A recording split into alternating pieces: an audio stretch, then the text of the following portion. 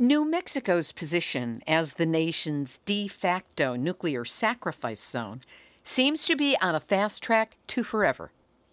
Now, the Department of Energy is simply saying that all they want to do is put up a new so-called ventilation shaft at that state's Waste Isolation Pilot Plant, or WIPP, 3 hours south of both Albuquerque and Santa Fe. But there is much, much more to this story, as you will learn when a genuine expert explains. The Department of Energy wants to piecemeal expand WIPP. And the reason they want to do it by piecemeal, if they started saying to everybody, we want to keep WIPP open for at least 60 more years, put a lot more waste in than we agreed to, and the law allows different forms of waste, more highly concentrated plutonium from nuclear weapons, and high-level waste and those sorts of things. They know if they actually came out and said this is what they want to do, almost nobody in New Mexico would support that. And in polls taken, almost no one in New Mexico has. But if in the process of giving New Mexico a new WIPP shaft, the DOE is also giving New Mexico more than just a shaft, you can see how it's another move to strap the public into that terrible, inescapable seat that we all share. Nuclear hot seat, what are those people thinking? Nuclear hot seat, what have those boys been drinking? Nuclear hot seat, the corium is sinking.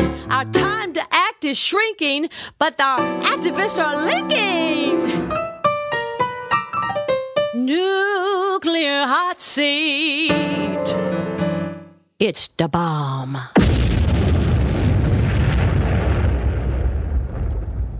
Welcome to Nuclear Hot Seat, the weekly international news magazine keeping you up to date on all things nuclear from a different perspective.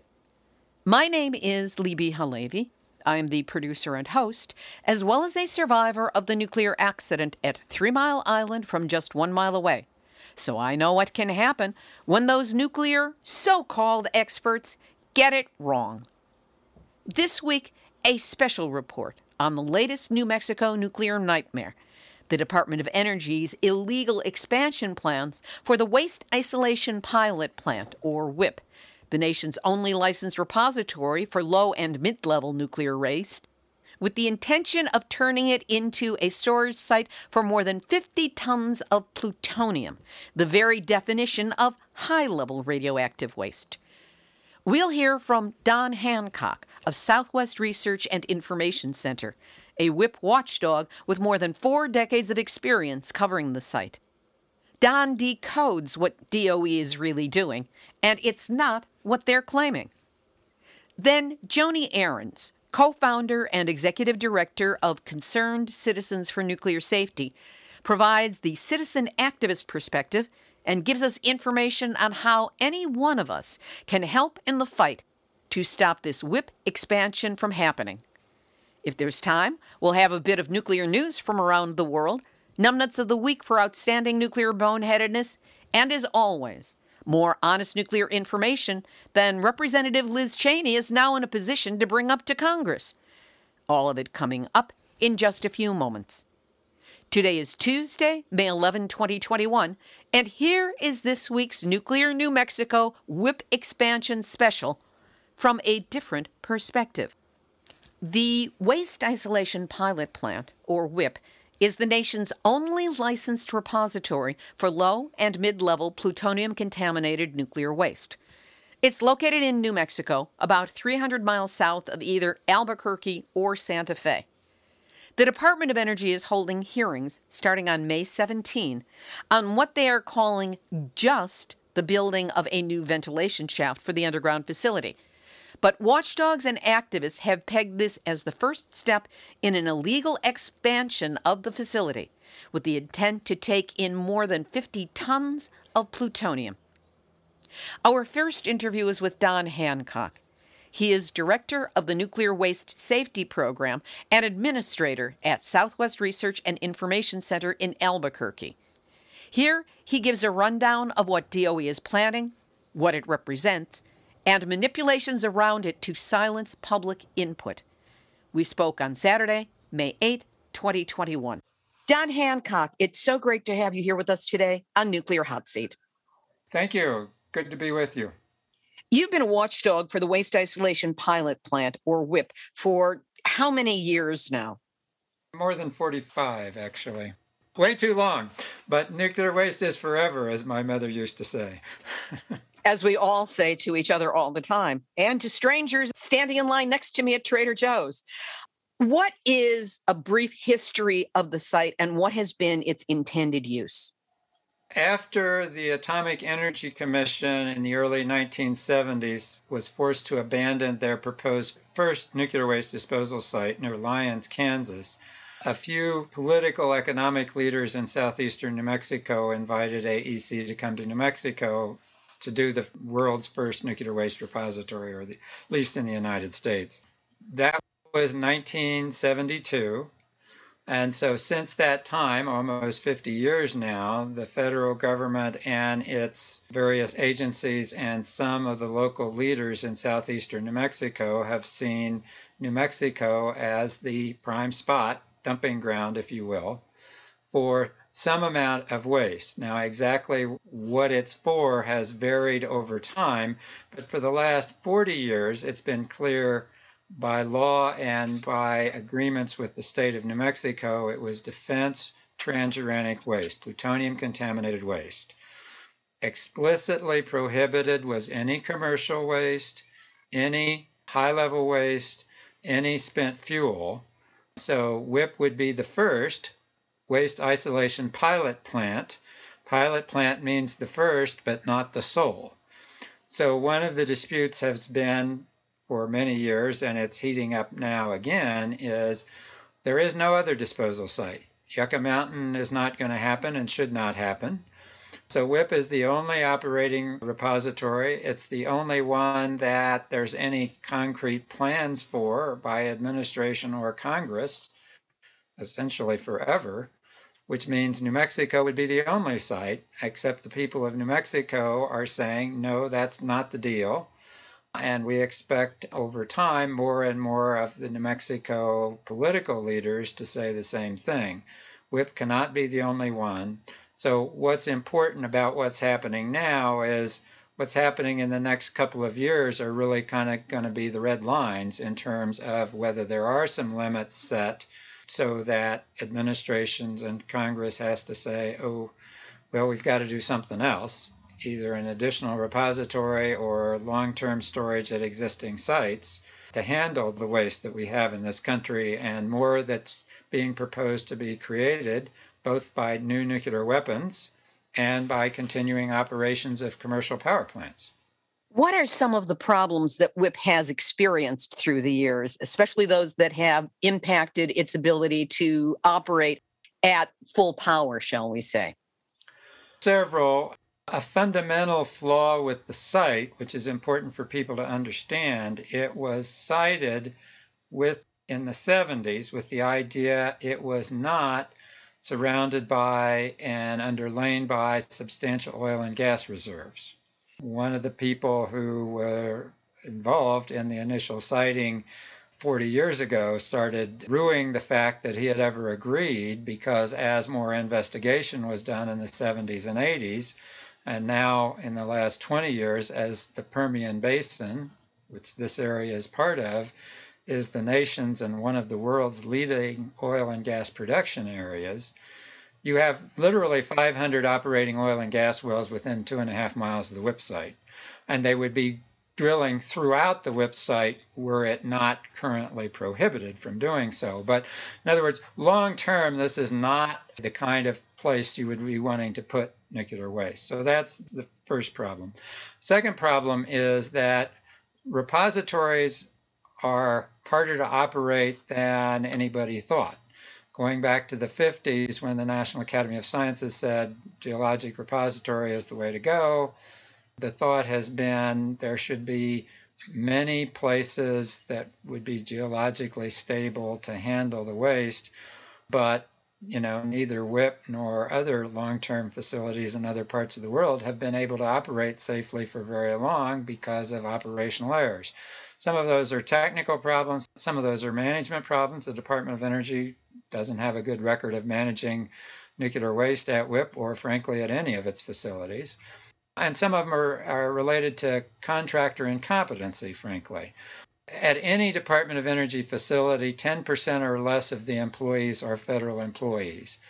90% plus are contractors who are in the business of making profits, which doesn't mean they want to have unsafe facilities, but it means they'll cut corners thinking it's going to be good enough. So in the case of WIPP, 95% of the people who work at WIPP are private contractors working for for-profit companies. So all of those things create problems. And further, because of the issue we've already talked about, WIPP is the only place, so DOE is constantly thinking, okay, how do we expand this facility to take care of more waste than what it's supposed to handle? So they never have their eye on the ball in terms of operating this facility safely. They're always thinking about how do we cut corners, how do we get around, what do we do to come up with new operations. They were in a hurry to open WIPP, so they dug the first salt rooms to dispose of waste in the 1980s. They were going to open WIPP in 1988. Well, because of disputes with the state and the citizens and Congress, WIPP didn't open until 11 years later.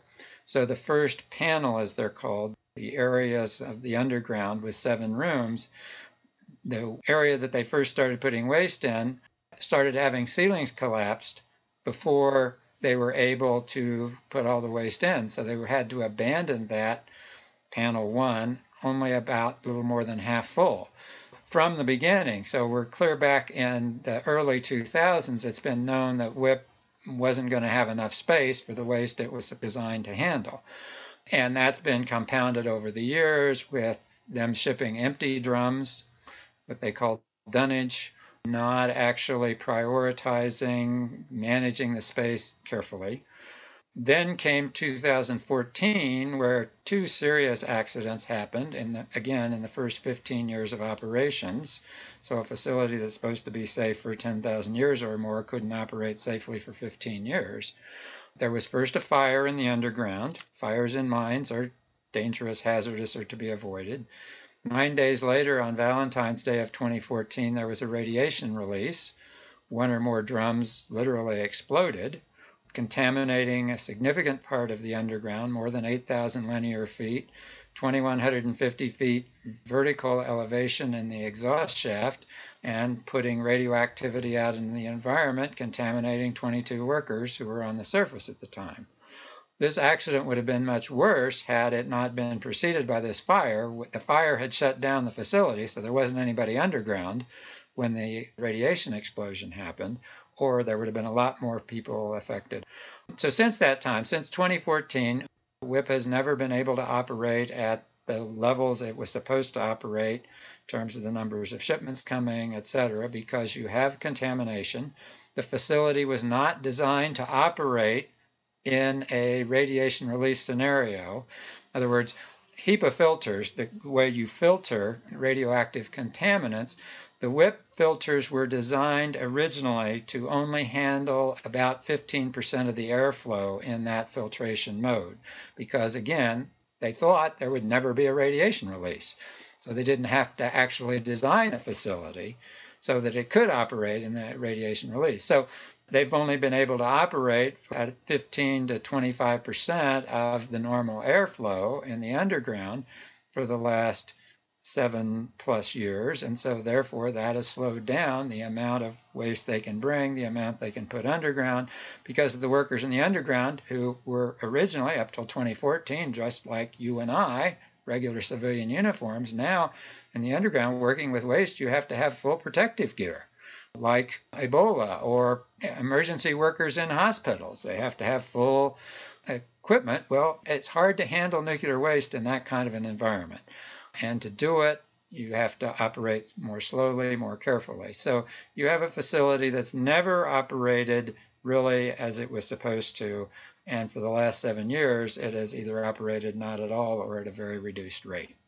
What is the current situation and the current push that you are up against now? So the current push, which has been going on for a while, are a piecemeal. The Department of Energy wants to piecemeal expand WIP. And the reason they want to do it by piecemeal, if they started saying to everybody, we want to keep WIP open for at least 60 more years, put a lot more waste in than we agreed to, and the law allows different forms of waste, more highly concentrated plutonium from nuclear weapons, and high-level waste and those sorts of things. They know if they actually came out and said this is what they want to do, almost nobody in New Mexico would support that. And that's not what Congress has said that the law is. That's not what the permit that state issues allows. That's not what a legal agreement called the Consultation and Cooperation Agreement between New Mexico and the state say. So instead, they're doing these interim kinds of things. So the current thing is to say 4 shafts were enough for this facility design to operate for 25 years to handle 6.2 million cubic feet of plutonium waste. But now we need a 5th shaft. The specific thing that is coming to at a public hearing starting on May 17th before the New Mexico Environment Department is a proposal to add a 5th shaft to the facility west of the existing facilities, the underground facilities. They say all this is for additional ventilation, which will make it safer for the workers. Well, in fact, the ventilation has always been enough for the workers until the radiation release because of the filtration problem. The new shaft is not filtered, so it doesn't address at all the need for filtered air.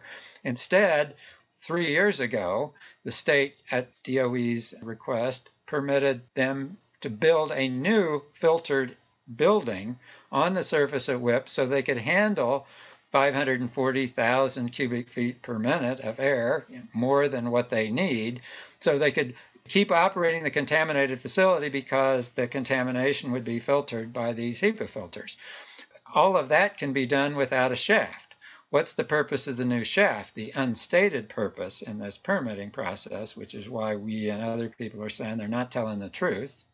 They're misrepresenting what they actually want to do. This new shaft is to the west where they want to put in a lot of new disposal panels. Remember, I've said from the beginning, for 20 years, it's been known they haven't filled up all of the space they have, both because of incompetence, because of ceiling collapse, and now because of the radiation release, which means they can't use some of the rooms at all that have been contaminated. So they want to expand the facility, physically expand the facility. But they don't want to say in this proceeding that that's what they're doing. One of the big disputes in this proceeding is, what is the truth? What is the purpose of this new shaft? Why is it needed? It's not needed for ventilation. It is needed to physically expand the facility. This brings up the hearings that are going to take place, that are currently scheduled to take place on May 17th.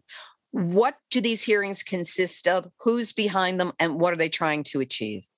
The burden of proof, as the law is the Department of Energy has submitted a modification to change the existing permit that doesn't have the 5th shaft to add the 5th shaft to the permit. That's what they're asking for, and the Department of Energy is saying that's the only thing that should be considered, this new shaft. That's the only thing that should be considered. My organization and others for the last 3.5 years that there have been discussions about this facility have said, no, you got to tell the truth about what it's for. Since you haven't told the truth about what it's for, which is to expand the underground capacity and build new rooms, etc., you can't get this permit modification. The state should deny, because under the regulations, the entity has to submit a true and accurate modification request, and they have to state what the need for what they're asking for is. In this case, they've said the need is ventilation. Not true. And when we and others have said, no, the real purpose is to build new rooms, to have a new shaft so it can be located by where you want to build new rooms, they say, no, we can't talk about that. You can't talk about that. That shouldn't be part of this hearing. The hearing starts on May 17th, will include technical testimony, expert witness testimony from 3 people who are contractors for the Department of Energy. Again, no Department of Energy person, employee is testifying, but 3 contractors for the company, Nuclear Waste Partners, that operates the facility. 3 people from the State Environment Department, the Hazardous Waste Bureau. So those people are all supporting changing the permit and adding this shaft. There are people who are testifying against it, and those people are myself, Don Hancock, Steve Zappi, who for about 15 years was the WIP permit writer for the state, who is now retired, who strongly opposes this new shaft modification, and two scientists who were with, for many years, the Environmental Evaluation Group, the state independent oversight group for WIP, George Anastas and James Chanel. So all 10 witnesses have to present sworn testimony, kind of like a courtroom. They are subject to cross-examination by other people, and there are other groups who are opposing the permit that haven't put witnesses on but can cross-examine. Those include Concerned Citizens for Nuclear Safety, Nuclear Watch New Mexico, Citizen Action New Mexico, Mr. Zappi, who I mentioned, and another private citizen, Deborah Reed, and then Mr. Anastas, who I mentioned, who's also doing testimony. So all of these parties, this will be a court-like proceeding presided over by an administrative law judge who will hear the testimony. The public can also comment during this hearing. There will be times that people who want to say something about it will be able to comment. So this hearing will go on 3 or 4 or 5 days, after which time there are a series of other legal things that have to happen before the hearing officer who's conducting this hearing will issue a recommended decision sometime in the fall, and ultimately the Secretary of the Environment Department of New Mexico will make a decision to approve or not this request. One of the things I've learned about this is something called a motion in limine, which is a legal ruling. What is that, and how is it being deployed? Attorneys for the Hazardous Waste Bureau of the Environment Department filed this motion in limine saying too many people want to talk about expanding WIP. And you, Mr. Hearing Officer, should prohibit them from talking about that, because this modification is just about the new shaft. It's not about expanding WIP. That was the motion. Of course, the parties that I mentioned that are opposing the modification all objected to that and said that's wrong, it's illegal, it's improper. There's already a lot of evidence about expansion that's in the record in this case prior to the hearing, the documents that lead up to the hearing. The hearing officer ultimately said he was granting in part and denying in part this motion in limine. It's not totally clear, and one of the things that will be at issue in the hearing is we expect that there will be further requests to limit some of the testimony. For example, in my testimony, I talk about the shaft and why it's not needed and how they've misrepresented it, but I also talk about what its real purpose is the expansion. So clearly, presumably, there will be some objections to that part of my testimony, if not all of my testimony. So this will be a continuing issue. The hearing officer has made a ruling. The ruling is frankly a little fuzzy in terms of what it means. Does it mean you can't say the word expansion, but you could say, increasing? It's one of these things that could make the hearing very messy in terms of, well, you used the wrong word or somebody else used the right word. So we'll see how it plays out. But yes, unfortunately, the Hazardous Waste Bureau, part of the Environment Department, is in essence trying to say certain things shouldn't be discussed at this hearing, whereas their legal responsibility should be to hear all the relevant evidence and testimony and public comment. So in essence, it's a gag order. It could be a gag order. As I say, I don't intend to be gagged. So we'll see. And the written testimony that I have submitted clearly talks about all these issues that we've talked about, including the expansion, including the misrepresentation, including that they haven't correctly stated the need, including what the real need is. So we'll see when I testify, whenever that is, sometime probably May 18th or 19th, we'll see kind of how that plays out. And we'll see how it plays out with some of the other witnesses. I understand that Governor Michelle Lujan Grisham has the power to either delay or call off these hearings. Where does she stand on the issue of what's happening at WIP? Well, she hasn't stated a public position. or necessarily is there any reason she would need to. Her appointee, Secretary James Kenney, the Secretary of the Environment Department, who ultimately makes the decision, as I mentioned earlier, sometime presumably in the fall, is appointed by the governor, but he has his own authorities. So normally how these permitting processes work, it is on the federal level, the Environmental Protection Agency, and in the state Environment Department that makes the decision. So just as it would be improper for the President of the United States to intervene in particular permitting proceedings of the U.S. Environmental Protection Agency, I would argue it would be inappropriate for the governor to not let a legal proceeding happen. She does have, and her real responsibilities relate to whether she is going to enforce the agreement that previous governors have entered into with the Department of Energy to limit the time frame, the amount, the types of waste that can come to WIPP. She can do that separately regardless of what's happening with this permitting process. She has other authorities and other means that she's doing. So I'm not asking her, the governor, to intervene in this proceeding at this point. We should go through the process and see if it's done correctly. If ultimately the evidence is heard, people are heard, and a legal decision is implemented. We and others would like the governor to start saying the deal is WIPP is not the only repository. I, as governor of the state of New Mexico, are going to do like governors of Colorado and Idaho and South Carolina have done.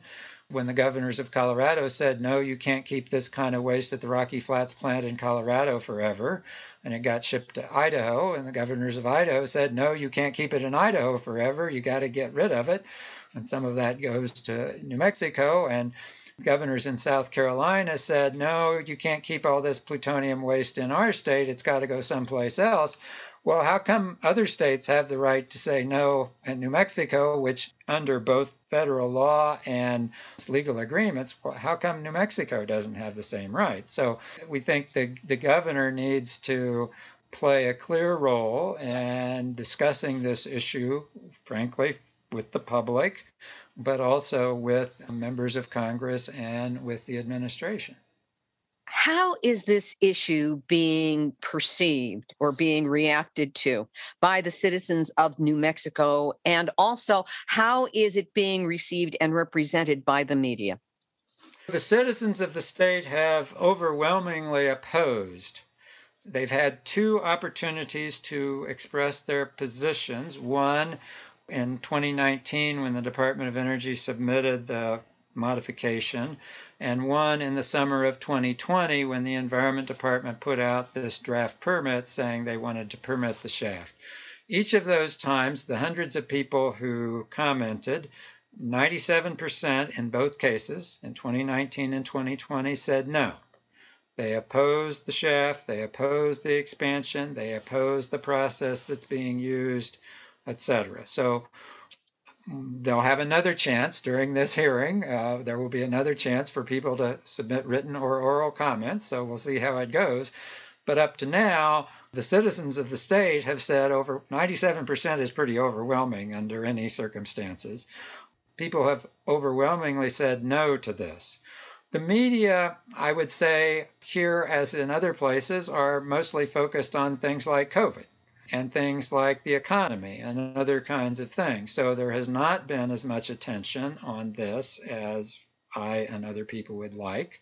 We're hoping that the fact of the hearing will kind of focus some media attention on, oh, well, we should start paying attention to this. This has been dragging on for a while, but now we're coming to an important thing, and assuming a lot of people are going to participate in the hearing, hopefully the media will pay more attention. And as I say, if they just look at what people have said and do say and look at the facts of the case, I think it'll be pretty obvious that people oppose it and the state should say no, but that remains to be seen.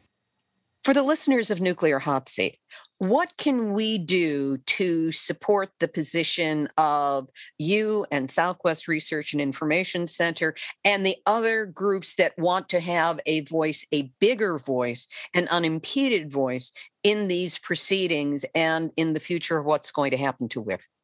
So I should be clear, these hearings that we're talking about starting on May 17th are virtual, which means that anybody who has access to the internet can participate. There will be opportunities. We're still trying to get it worked out exactly what the schedule for the public comment times will be. But there will be possible each day at the hearings for people on the internet, whether they're in New Mexico or other places, to have probably only 2 or 3 minutes, but have some public comment to say what they think. And what happens in New Mexico is important to me, even though I'm in some other place, and I don't think this is the right way to do things. Oral comments, May 17th, 18th, 19th, that's one thing. You can submit written comments either online or through the mail to the Environment Department on it, so that's another thing people can do. Obviously, if you want to support individual groups, mine and others that I mentioned that are participating, any kind of moral and or financial support is certainly welcome. People can do that as well. People in their own states can start thinking about, well, if waste from all over the country is going to come to New Mexico, is some of that going to come through my state? People may want to pay some attention to and talk to their own state officials and governors about, hey, is this a good idea to be shipping waste around the country? Some of the waste that DOE wants to submit would end up being transported 2 or 3 different times, and from west to east and from east to west. And again, it's not a rational kind of process. The National Academy of Sciences last year told the Department of Energy that they should be having what's called a programmatic environmental impact statement. In other words, a formal process so people all over the country should be able to participate and discuss what's going to happen with all of this waste. The Department of Energy has not responded to that recommendation from the National Academy of Sciences, which means they have ignored it and are denying it. But again, that's the kind of thing people can say. We should have a voice in this. The people of New Mexico should have a voice, but people around the country that are going to be affected by what happens with nuclear waste over the next 50 or 60 years should have a chance to participate in this process as well. Anything further you'd like to add at this time that we haven't had a chance to get to? I appreciate very much your interest in all of this and your willingness to cover it. Thank you very much for what you're doing, and thank you to your audience and people who respond to the information we've been discussing today. Don Hancock of Southwest Research and Information Center, thank you so much for being my guest this week on Nuclear Hot Seat. Thank you very much. That was Don Hancock, Director of the Nuclear Waste Safety Program at Southwest Research and Information Center in Albuquerque. We'll have a link up to his website on our website, nuclearhotseat.com, under this episode, number 516. We'll have this week's second featured interview on the New Mexico nuclear nightmare in just a moment. But first, the problems of the nuclear fuel cycle are endless and will never go away. And as today's story shows, every day there are nuclear decisions being made without public comment that determine not just our immediate future, but forever. The nuclear industry and its allies in government are continuing to hide or confuse the industry's many transgressions against people and the environment. And that is why you need Nuclear Hot Seat. We don't get distracted. We look at the nuclear aspect of our world every week, in depth, with continuity and context, in a way that mainstream media does not provide. Nuclear Hot Seat is the only program you can count on to report the ongoing, evolving nuclear truth that the nuclear industry would rather we not hear about, let alone understand. If having this information helps you, the time would be right now to support us with a donation. We make it easy. Just go to nuclearhotseat.com and click on the big red donate button to help us with a donation of any size. That same red button is now where you can set up a monthly $5 donation. Now, that's the same as a cup of coffee and a nice tip here in the U.S. So why don't you buy Nuclear Hot Seat a metaphoric cup of coffee? I promise it will not go towards caffeine, but it will go for social media reach and planning. Please, do what you can now, and know that however much you can help, I'm deeply grateful that you're listening and that you care. Here's this week's second featured interview. Joni Ahrens is co-founder and executive director of Concerned Citizens for Nuclear Safety. She and her group have been monitoring and fighting against WIPP for more than 20 years. Here, she provides more of a citizen activist perspective and provides concrete steps that any of us can and should immediately take to help support the fight against WIPP's expansion. We spoke on Saturday, May 8, 2021. Joni Ahrens, it's great to be talking with you on Nuclear Hot Seat. Well, it's great to be talking with you again, Libby. Thank you for this opportunity. Start out with some background on the group that you head up. What is Concerned Citizens for Nuclear Safety, and how long has it been around? Concerned Citizens for Nuclear Safety, or CCNS, has been around since 1988. I was an original co-founder of the organization here in Santa Fe, New Mexico. And how has the group focused itself? What have you been doing? We formed because of community concerns about the proposed transportation of radioactive and hazardous materials from Los Alamos National Laboratory, or LANL, through the center of Santa Fe on St. Francis Drive to the then proposed Waste Isolation Plant, or WIPP. We were very concerned about the transportation risks originally, and as we learned more about the WIPP facility itself, respect to geology, water, the impacts to the environment, we broadened our scope from transportation to those more physical parts of the facility itself. Tell us your understanding of what is currently being proposed and what it looks like to you. What's being proposed is a doubling and more of the WIPP site. In 1988, when we started, DOE testified that the WIPP site would operate for 25 years. They would be able to clean up all the transuranic or plutonium-contaminated waste located at its sites across the country, from Savannah River Site, Oak Ridge Site, Hanford, Idaho, Livermore, Sandia, Pantex, Rocky Flats, and then the 3 uranium sites in Ohio. They told us that they would be able to do that in 25 years, and then they would close WIPP. Well, the 25 years is coming up in 2024, and DOE has put portions, piecemeal approach, on the table about what their plans are to expand the WIPP site.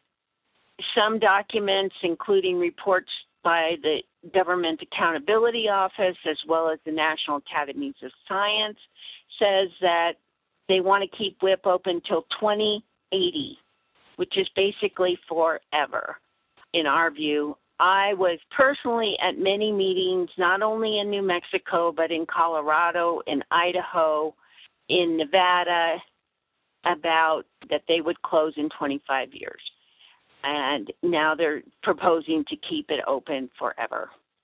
There is coming up a series of hearings, and I have to put that in quotes because there's a lot that is being strategically manipulated so that people will not be heard during those quote-unquote hearings. Tell us what it looks like from your perspective. Again, you're much more connected with the public and with the community and the citizens as opposed to the technical side of things. What does it look like they are trying to do with these hearings and trying to exclude from these hearings? The Department of Energy and the New Mexico Environment Department, specifically the Hazardous Waste Bureau, which issues permits for facilities that handle, store, dispose of hazardous waste. And in this case, because the waste is contaminated with both the radioactive and hazardous materials from making nuclear weapons, the state has this regulatory hook. But the Hazardous Waste Bureau and DOE have been in lockstep to expand WIPP through a series of permit modifications, and that's what this hearing is about. It's about a modification to the permit to allow the drilling or digging of a 30-foot in diameter shaft to the underground disposal facility in the salt beds. What's happening, because DOE hasn't provided the complete picture of their plans, and that we have been saying for years that we want to see the full scope of their permit modifications, that we wanted the permit renewal process to happen last year when the 10-year permit expired, but it's being administratively continued, that we wanted to see the full picture, especially because we understand the pressure for the facility to close in 2024. And now we're going forward with this permit hearing. Now, the Hazardous Waste Bureau filed a motion in limine, which is to limit the conversation during the hearing to only what's on the paper, and the paper doesn't include the expansion. So it's going to be a fight, because we believe that we have a right under the law to talk about the expansion and to say that this permit modification must be denied because DOE hasn't provided all the information that's required under the regulations.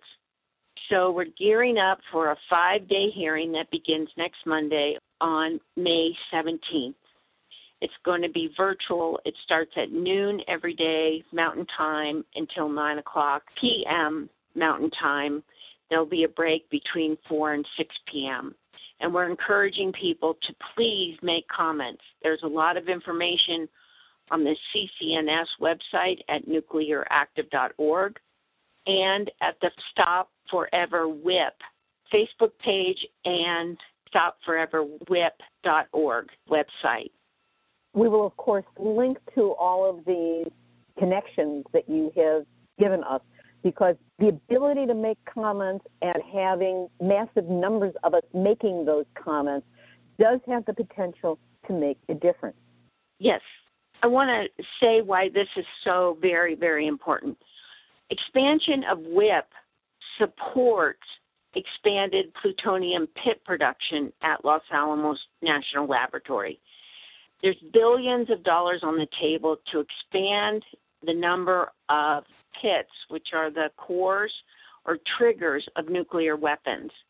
And LANL is doing everything in its power to expand pit production at its site, sitting on the mesa in a wildfire zone above the regional drinking water supply and the Rio Grande. When they first showed up 77 years ago, they said that they would be here for a short amount of time. So the people, but they haven't left. They haven't packed up and left. And that model serves as a model for us on WIPP, because the Manhattan Engineering District said that they would be here for a short amount of time, and they still haven't left. And we see that same effort being put forward with the lack of information about DOE's full plans for the WIPP.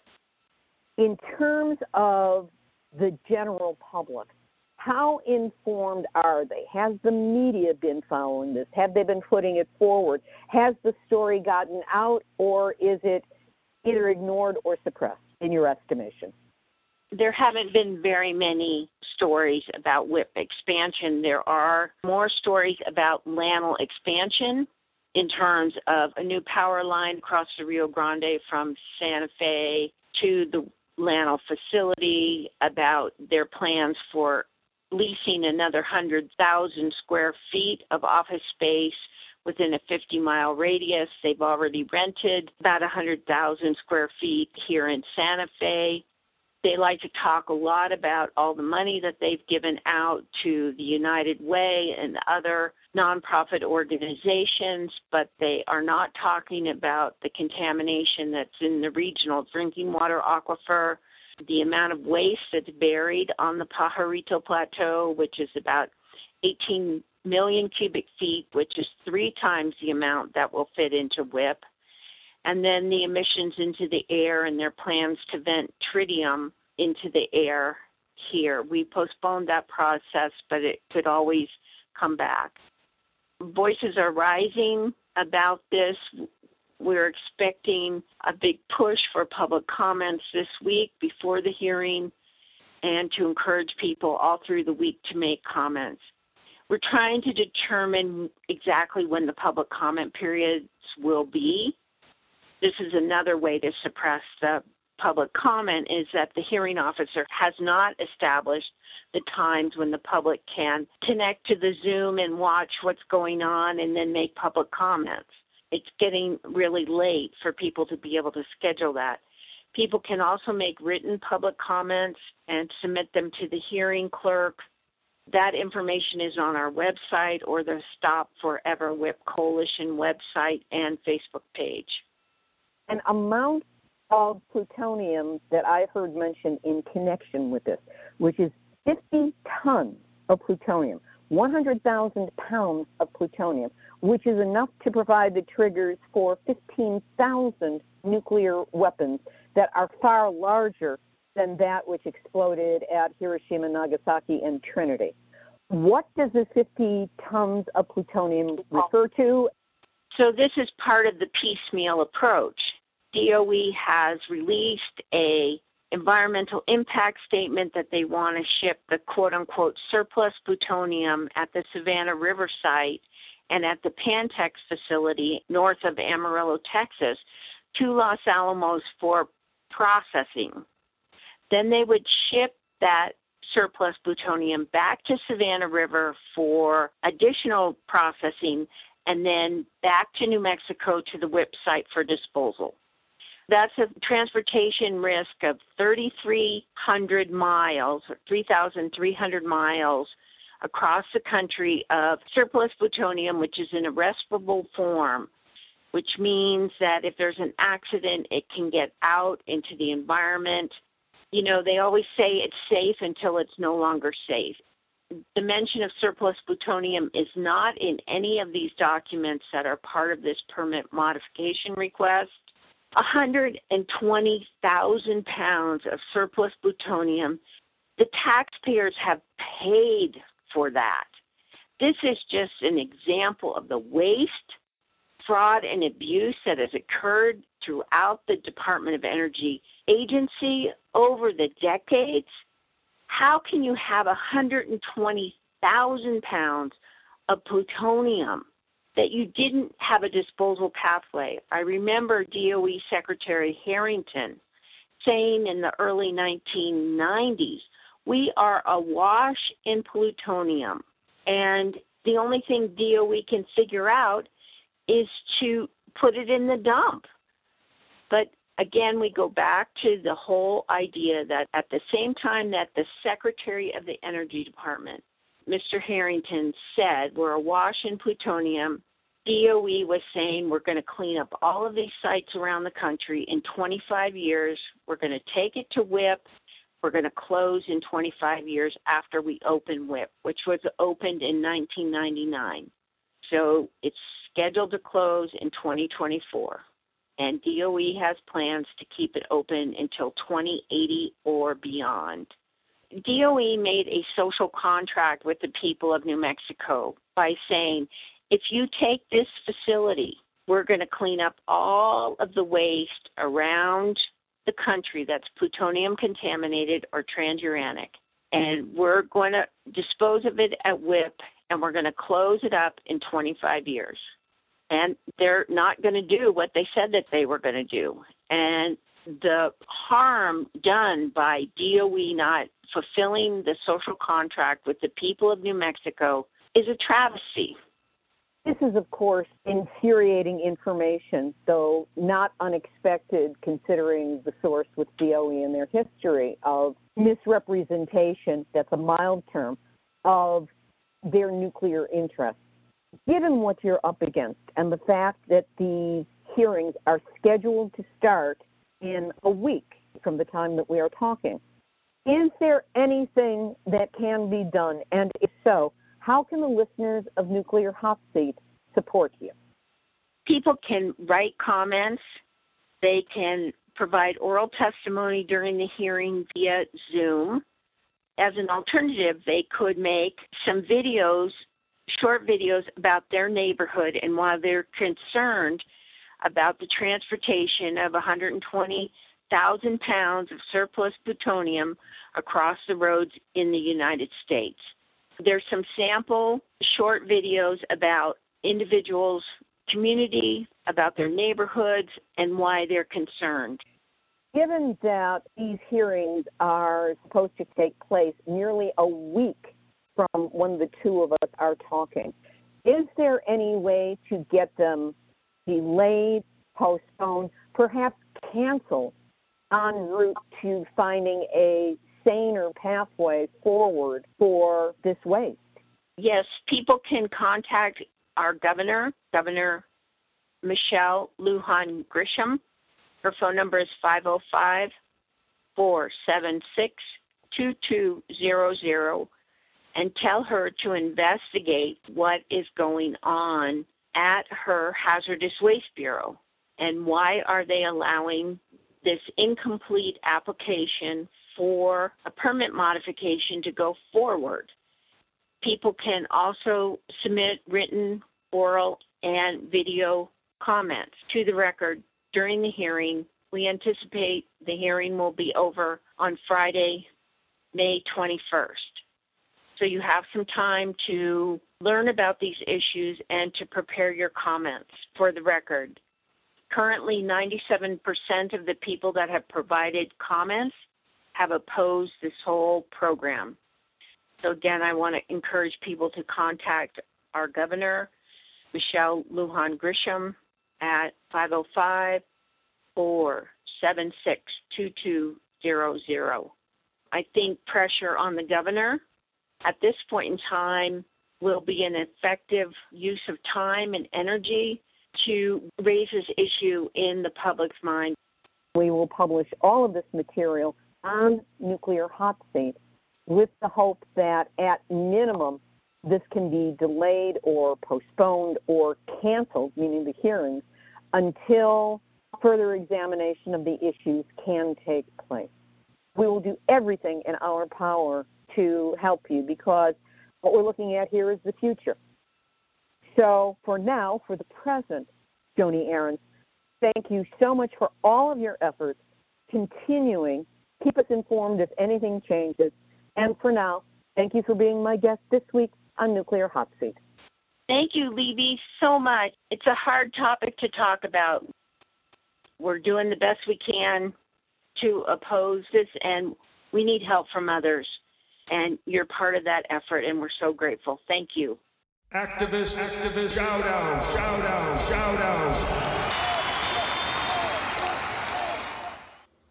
To help get the word out about what's happening at WIP, on Monday, May 10, I interviewed Facebook expert Richard Villasana, who gave us an online training in how to use Facebook more effectively to build our presence and make our message go viral. Richard has built his nonprofit, Forever Homes for Foster Kids, to 37,000 followers on a budget of virtually zero, and has received training from Facebook on how to use the platform even more effectively. I posted it on the website for this episode, Nuclear Hot Seat number 516. The training is targeted at what's happening in New Mexico now, but can be used by any of us at any time. Basically, at its core, Facebook only counts clicks. It does not evaluate content. It's just a numbers game. And 100 clicks on any post makes Facebook consider it viral, and then they start boosting it across the platform. That's what we want. What does that mean? Every time you see a message about nuclear matters on the Nuclear Hot Seat Facebook page, or anywhere else really, click on the like button. Then leave a comment. It doesn't have to be long or profound or your life story. A simple wow or I like that would be enough. Then click share. Once you share, do the same on that post that you just put out. Like, comment, and then like your own comment. And you can do the same thing for any other comments that are on that post. If we did this, as few as 30 people could push a message viral, meaning Facebook will spread it around a whole lot more and more people will see it. That's the threshold. Let's make it happen. Listen to the training or just start clicking like, comment, like your own comment, share, and maybe comment on other people's comments as well. It will make a difference. This has been Nuclear Hot Seat for Tuesday, May 11, 2021. If you haven't already done so, please go to our Nuclear Hot Seat Facebook page. Make certain that you have liked the page, then find a post, use the like button, make a comment, like your comment, and then share. That's 4 clicks to the good, and it all counts. Now, if you want to make certain that you get Nuclear Hot Seat every week without fail, the easiest way is to sign up to get an email once a week. You'll get it as soon as it posts, and you can do so by going to the website, nuclearhotseat.com. Look for the yellow opt-in box, which will ask you for a name. You can put in your first name. You can put in a fake name. You can put in whatever you want there. And then put in an email address. And I promise you're not going to get bugged, but you will get 1 email a week, as I said, as soon as the show posts, which will have not only the link to the show, but also information about what's contained in the episode. Keeping track of all the many nuclear stories that exist, not only here in the United States, but in other countries around the world, takes the help of all of you who are listening. So if any of you have a story lead, a hot tip, or a suggestion of someone to interview, send an email with that information to info@nuclearhotseat.com. And remember that if you appreciate weekly verifiable news updates about nuclear issues around the world, such as this special episode we just had on New Mexico, take a moment to go to our website, nuclearhotseat.com, click on the big red button, follow the prompts, and do what you can to help, knowing that anything is appreciated and will go towards getting our material, our information, our point of view out into the larger world. This episode of Nuclear Hot Seat is copyright 2021, Libbe HaLevy and Heartistry Communications. All rights reserved, but fair use allowed, as long as proper attribution is provided. This is Libbe HaLevy of Heartistry Communications, the heart of the art of communicating, reminding you that radioactive nuclear waste is forever and is dangerous forever. So let's stop making any more of it right now and find out what we can do to safely get rid of this stuff. All that you have heard is your nuclear wake-up call. So don't go back to sleep, because we are all in the nuclear hot seat. Nuclear hot seat. What are those people thinking? Nuclear hot seat. What have those boys been drinking? Nuclear hot seat. The corium is sinking. Our time to act is shrinking, but our activists are linking. Nuclear hot seat. It's the bomb.